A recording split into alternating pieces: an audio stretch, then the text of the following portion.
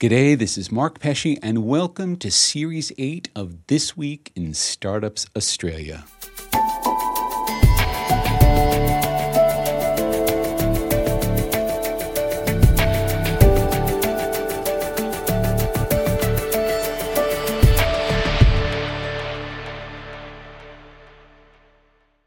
The world has changed completely, all within the space of a single month. At the start of March, coronavirus was something that was still mostly over there, safely out of mind, and now the global economy has ground to a halt. International borders are closed. Tens, possibly hundreds of millions find themselves out of work. Perhaps a third of the planet is under some form of lockdown. It sounds like fiction, but we all know it's true. So how do we come to grips with the biggest event? Not just for our health, but for our economy, our diplomacy, our social lives that any of us have ever seen. Welcome back to a Twista series unlike any that has come before. It's a new world. It's a weird world, but it's a world that's opened up some surprising and unexpected opportunities. It's said that it's an ill wind that blows no one any good. So there are winners in this pandemic, including a few startups. How do you manage your startup when the whole world suddenly and immediately needs what you're selling? How do you climb the J-curve? We'll speak to two founders who have suddenly found themselves asking that question, defying gravity in a global downturn, on this episode of This Week in Startups Australia. Series 8 of This Week in Startups Australia is proudly sponsored by the University of Technology, Sydney, driving the next generation of entrepreneurs. UTS is equipping a new breed of startup founders by inspiring students to launch their own venture and build the foundation for a successful career. To find out more about entrepreneurship at UTS and the UTS Startups program, go to startups.uts.edu.au.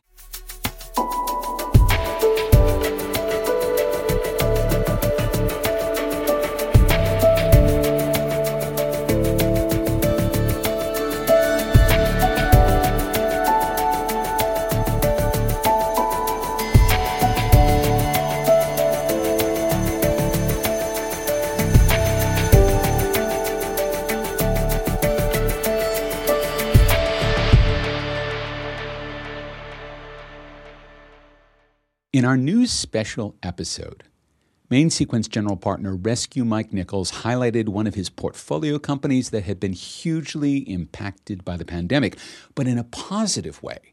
As the world locked down, we embraced every digital tool we could find to help us make the world contactless. Now, that's easy if you're a banker, maybe not so easy if you're a teacher or a doctor. Telehealth has been on the agenda for a decade or more.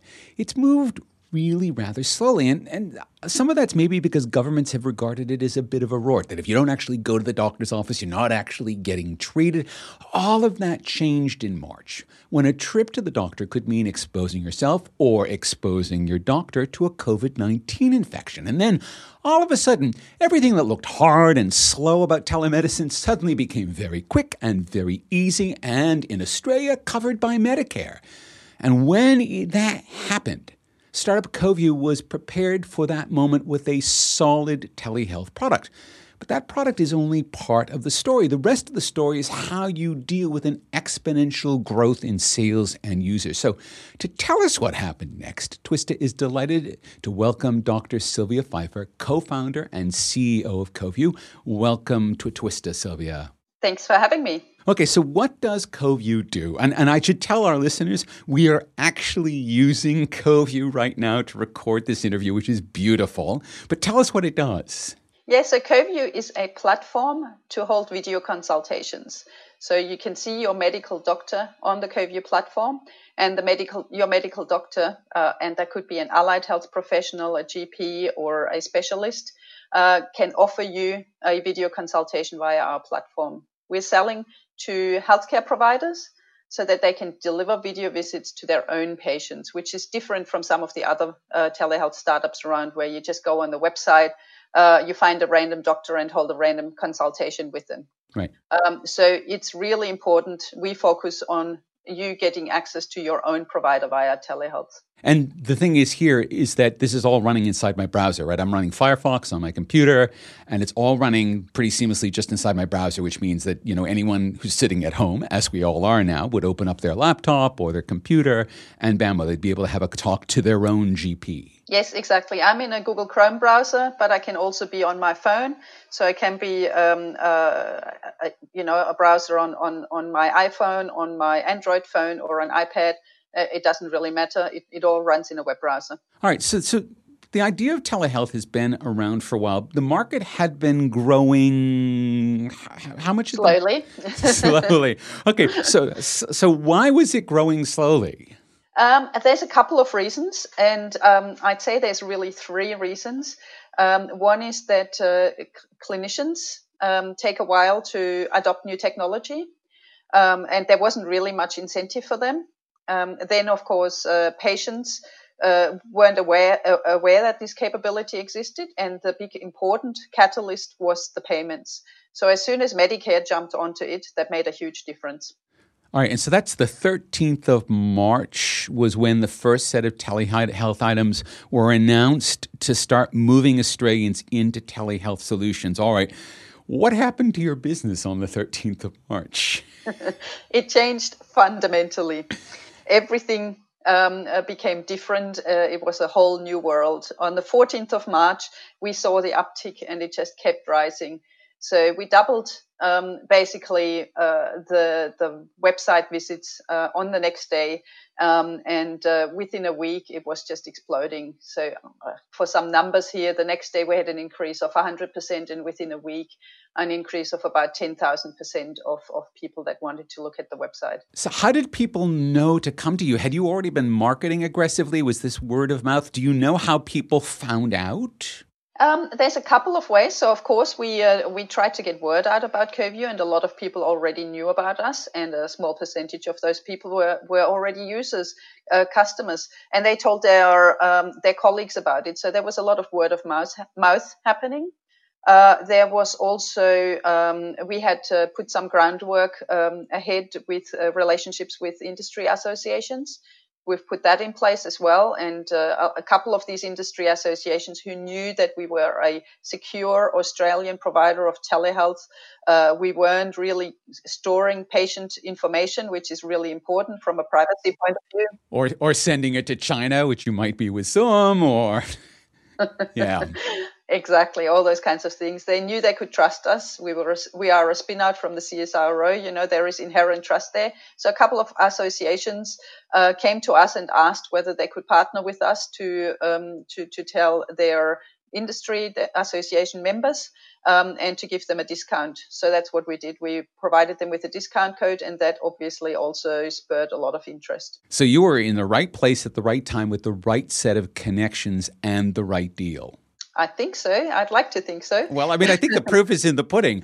If you are now talking about the fact that a week later your business has increased, how much? Well, 10,000%. So we went from about 400 calls a day that we were doing to now doing 25,000 calls a day.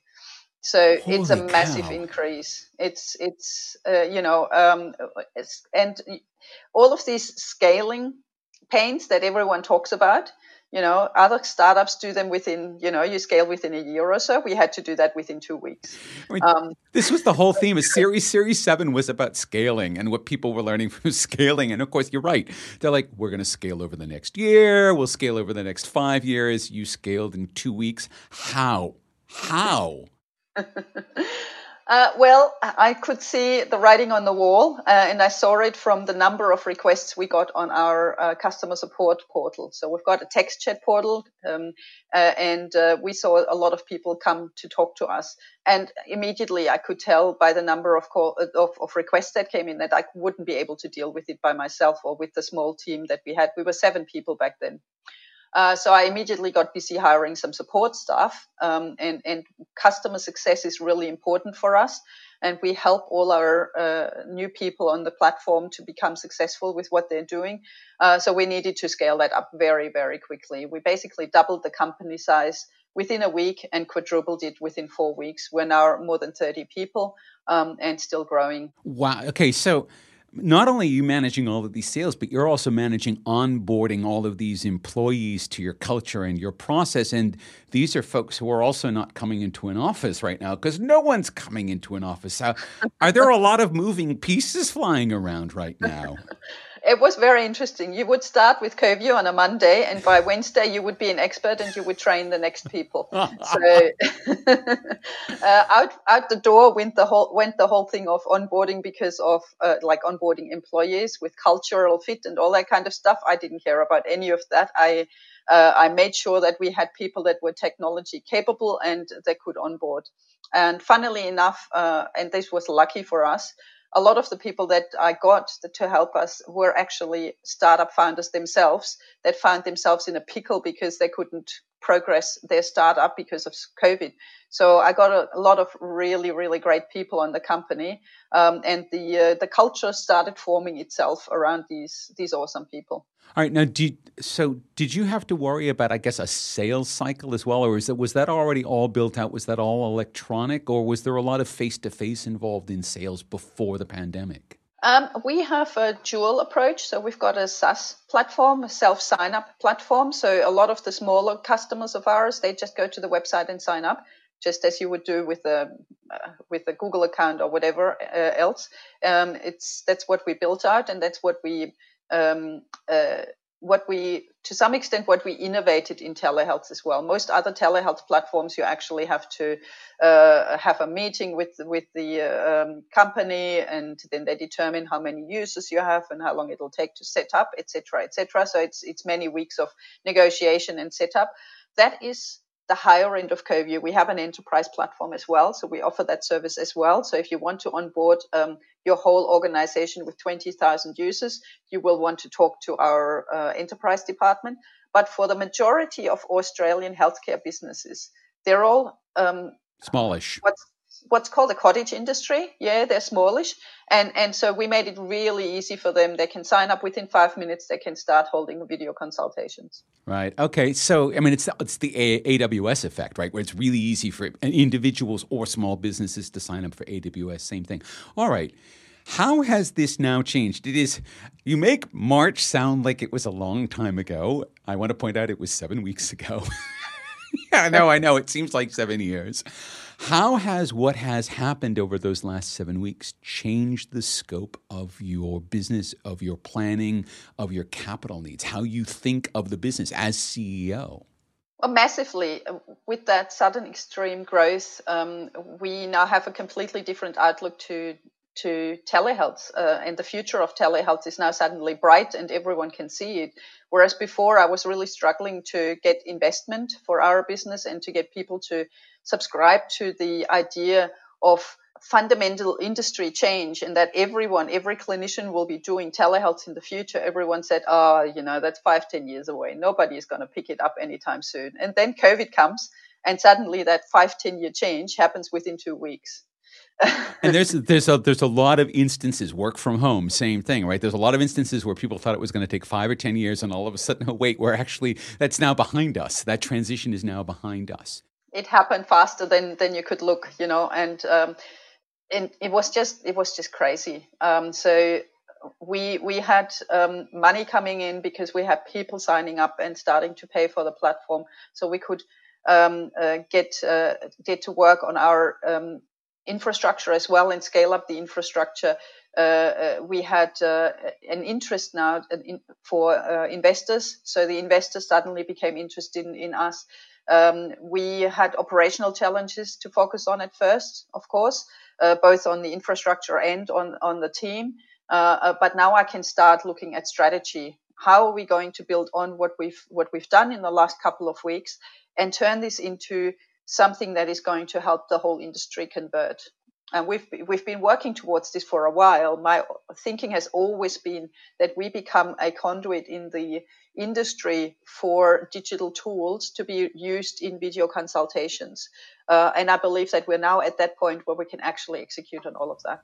Right. And medicine has been slow to adopt digital tools. And it's really funny because medical practitioners tend to get blamed for this, and yet when you take a look at the tools are never designed by medical practitioners. They're always forcing a new kind of work, whereas medical practitioners have very well-developed work styles that are designed that way for a reason. And so if you're coming in and saying, well, here are the tools that allow you to work the way that you work in now, and you're going to be the conduit for the way those tools will work for them in the future, then you get to be the foundation for a much broader transformation in medicine. That's exactly our approach. We hope that with taking tools into the digital world, we can actually help medicine become more efficient and more effective, and help these clinicians to have a broader impact. Suddenly, it doesn't make any more difference where you live.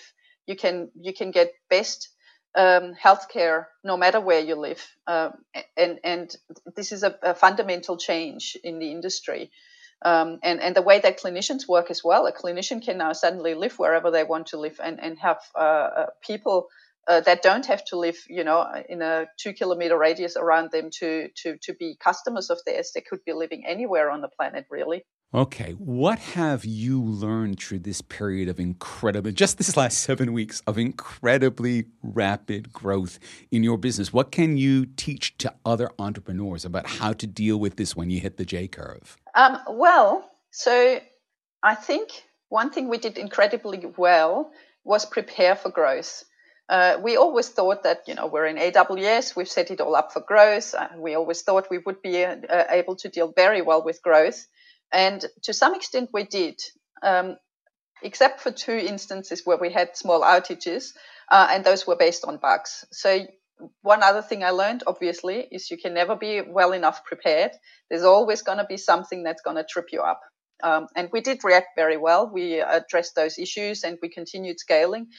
We can now, onboard a lot more users at any one point in time and satisfy them. It wouldn't be a problem.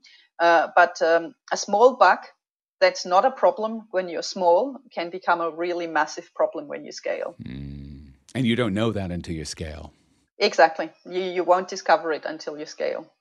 All right, so we're heading out of the acute phase of the pandemic into the chronic phase, right? Which is just going to be the new normal for as long as it takes until there's vaccines. Do you reckon that CoView's growth will sustain into that world? I think telehealth is here to stay. I believe that a lot of people have discovered telehealth for the first time, both on the patient end as well as on the clinician end, and have really come to like it. I believe it will be part of the mix of the future of healthcare now much more than ever before, and people have accepted it. Now, a lot of people that have chosen a telehealth platform before might have chosen just a simple Skype or Zoom or something else just because they wanted to get set up very, very quickly and wanted to just get going. Now, as they're doing this more regularly, they'll be looking for platforms that actually work within their environment. And so this is where we have our specialized workflows. So we've workflows that support the clinicians and the businesses in the way they work. And we have these clinical tools. And I believe that we will be very interesting for people that now have a taste of telehealth to think about long-term how they're going to offer a sustainable service. And that they can change the way they work because they're now changing the tools they work with. Sylvia, thank you so much for telling us the tale of rapid growth on This Week in Startups Australia. Happy to be here, and thanks for having me.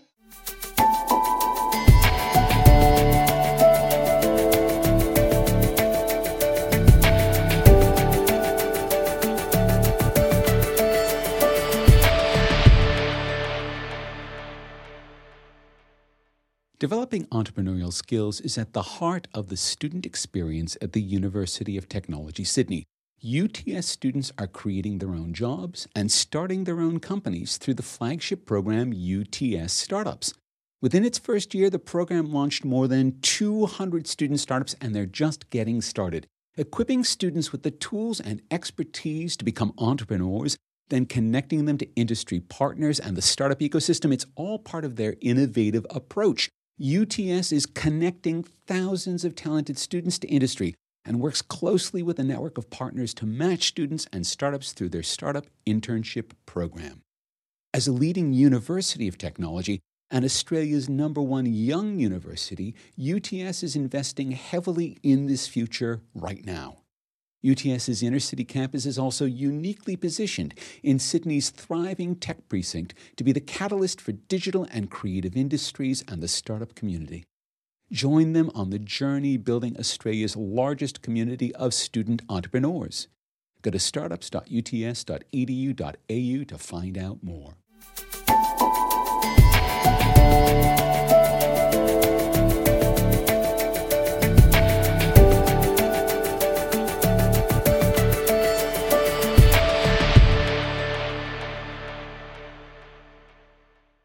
Welcome back to This Week in Startups Australia. Now, some people are good in a crisis, and it's good to know people who are good in a crisis. What if your startup is specifically designed for helping people cope within a crisis situation? And then what happens when the whole world enters a crisis? How does an entrepreneur cope with that crisis that his company was made for? Now, back in 2013, at the very first launch festival in San Francisco, my friend Mark Jeffrey pitched an idea for an app that would help people contact their key guardians in an emergency situation. Now, I thought that idea was fantastic. And the app that he went on to create, Guardian Circle, it's won a lot of awards. It's gotten a lot of great press.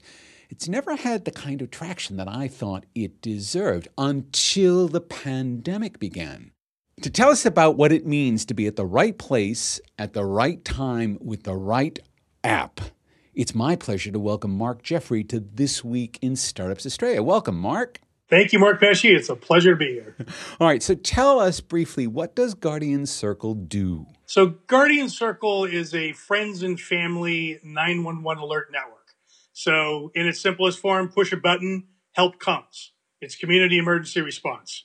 So practically, the way it works is like this. So you download the app, you get your friends, family, and neighbors to download it also, and then you all connect as guardians in the system, which is just like being friends in Facebook. It's an emergency social network. Why wouldn't I just use 000 here in Australia or 911 in America and actually get the paramedics or whoever to come? Well, there's a lot of reasons, but one of the biggest ones is that when you call 911 from a mobile device, they have no idea where you are. A lot of people don't know this. The emergency system has not been upgraded significantly since the 60s. So, I mean, the bottom line is your network is closest and can help you fastest, right? So, and especially during a time like we're in right now, where the official services are overloaded, suddenly the equation has changed yet again, right? So, for instance, if you were, say, in New York a fortnight ago and something happened, and you could call the paramedics, but the paramedics had their hands completely full taking people to hospital because they had severe COVID-19 infections. This then would fill the gap for you, so you'd be able to get people to help you. Yes, and you'd be able to get them very quickly because they're your neighbors, they're your friends, and they're also people who are highly motivated to come to your assistance. So, just like you said in New York, right now, 20% of the police are ill. A lot of people don't know that. And they've announced that they're no longer enforcing certain crimes in San Francisco, Cincinnati, and Philadelphia. So you've got this weird situation where the call volume is higher. They've even said it's higher than during 9/11 in New York. And yet the number of responders is lower while the situation is continuing to degrade. Potentially could get very bad if we don't get stimulus checks to people. There might be people wandering the streets, right? So that's the sort of thing that's going through the heads of folks. And that's why we're getting the downloads we're getting right now. All right. So you have seen a growth in downloads. We have. We've had a pretty huge spike over the last month. It's up 3,000% from our normal, okay. Our normal month. That's the J curve then. Yes, that's a classic sign of a J curve. All right. And we went into this crisis with 10,000 users. We're now at about 20,000. So we doubled in a month. Wow. Yeah. And it's pretty worldwide. So about a third of that's in the United States. The rest of it is in India, Mexico, Brazil, Myanmar, Pakistan, places like that. And those are places that wouldn't have the same emergency infrastructure that you'd have in America. So in fact, people don't have that kind of system to fall back on. They do not. There is no public system in a lot of those places. So there are private companies that offer emergency response that you have to contract with beforehand. But by and large, people are just sort of on their own. And even when you go with a private service, it's usually pretty shitty. Now, most people on Earth have very bad emergency response. Just bottom line. Okay, so did you see? Was the uptick, that doubling, was that gradual, or did it just sort of all happen all at once? It ramped up over about a week and a half. So it kind of started around. I'm looking at the graph here, March 20th. It looks like, and that was sort of like when the public consciousness, things started to crystallize. Of, oh my God, this COVID thing. It looks like it's very real and it's going to have a very big impact. That's when everyone kind of at once went, oh my God. And so we suddenly saw, in the course of about a week and a half, the graph just rise up like crazy. So yeah, I'd characterize that as sudden. How do you deal with this basic issue of doubling the base of users in 30 days? I mean, it's the kind of thing that an entrepreneur wants, but it's another sense, it's the kind of thing that an entrepreneur dreads, right? Well, so yes, you're absolutely right. But luckily, we had just re-architected our back end over the course of 2019. So when this hit, we were ready to scale infinitely, pretty much immediately. So we had already been anticipating a lot of growth.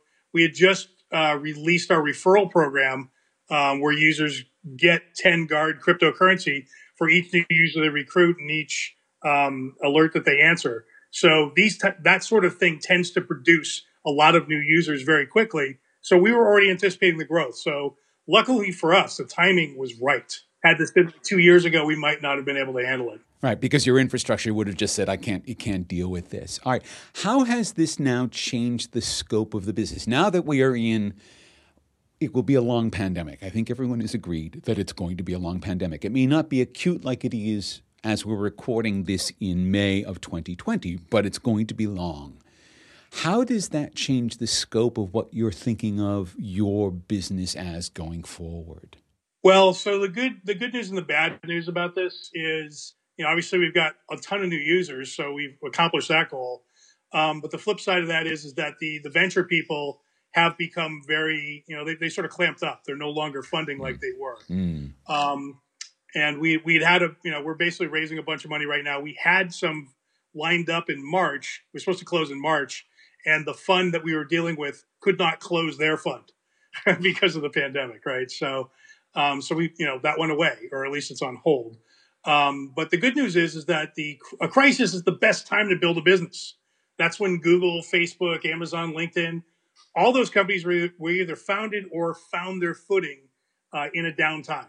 So we have a remarkable opportunity in that we have a lot of competitors / other companies that are competitors in the sense that they are competing for venture money, dying. Like, 90% probably will die around us, and we won't. So the one thing that all the venture people are looking for, however, is revenue, which we don't have right now. We have users, but not revenue.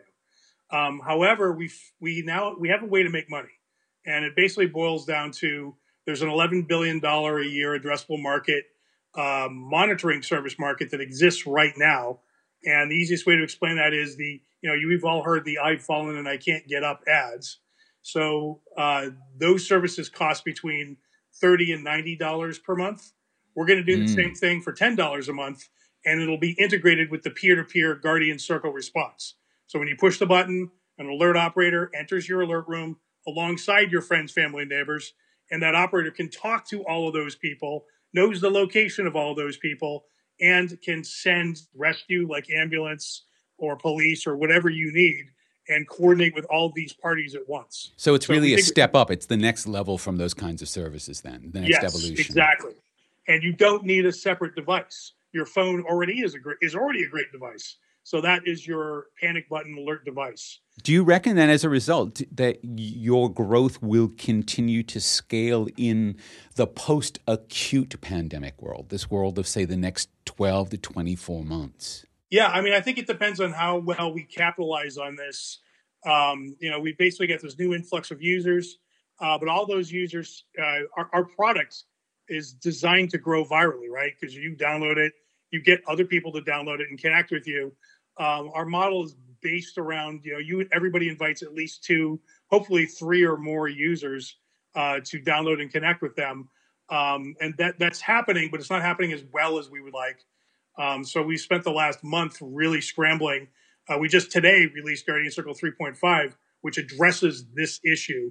So our hope is that it will now begin to grow more virally. More of our users that download it will, in fact, recruit a lot more users faster. So I guess what you're learning, though, product market fit, which is really what you're trying to do with this, making it more viral, changes when circumstances change. That when there's a pandemic, the idea of what makes good product market fit is different from what it does when it's just people looking for, there's a broken leg or someone falls over, whatever it might be. Yes. Well, our marketing challenge has always been, how do we get people to think about emergencies over the course of their day-to-day life?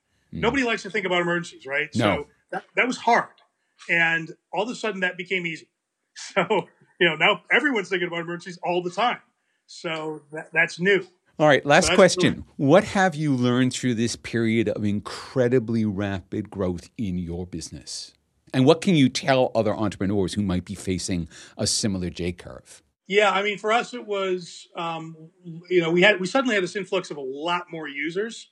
And we had, again, luckily just wired the app to tell us anonymously, of course, every single button push and user action, so we could analyze the flows through our own app. We didn't have that information before. We didn't have a significant enough population to really give us enough information about that. Suddenly, those trends and those things became extremely clear. So data, making decisions based on data and flows like that is incredibly valuable. So the thing I would tell any entrepreneur is make sure you've got your app wired to tell you exactly what's happening. You can't be flying blind. You have to know what's up. So that's the biggest thing. Mark, thank you so much for joining us on This Week in Startups Australia. Thank you for having me.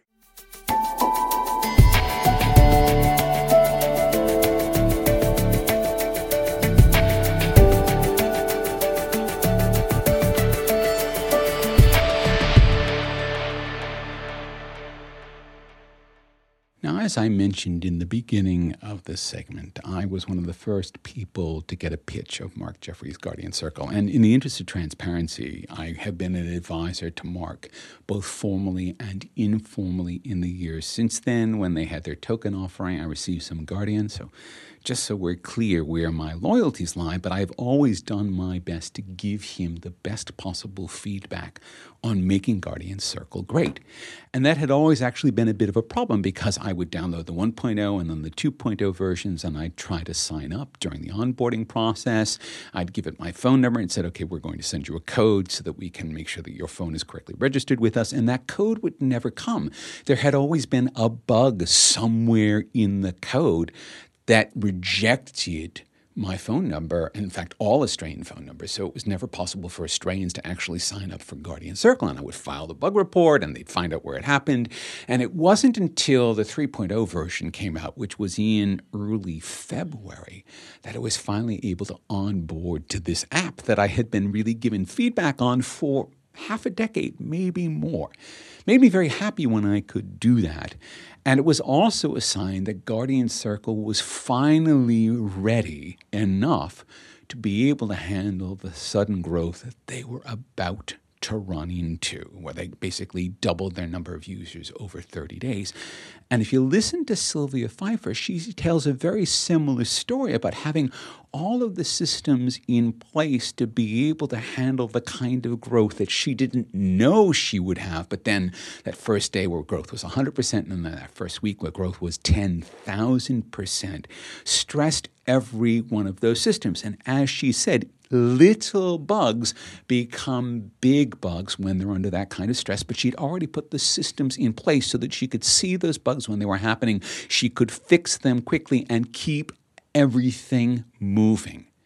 So it seems the most important skill that an entrepreneur needs to climb the J-curve is to be prepared, to be ready for growth. If you're ready for growth, if your systems are ready for growth, then when that beautiful opportunity comes, you'll be able to take advantage of it.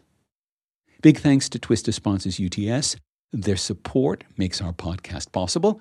Thanks to Sylvia Pfeiffer and Mark Jeffrey for making the time to come onto our show. Now come visit our website at twistartupsaus.com. It's got everything. It's got all the shows, all the interviews, all the links, all the photos, all the stories. So check it out at twistartupsaus.com. We'll be back in a fortnight with our final episode for Series 8, where we take a look at the post-pandemic world and the role that startups may play in bringing the global economy back to life. Until then, this is Mark Pesce thanking you for listening to This Week in Startups Australia. Stay well and be safe.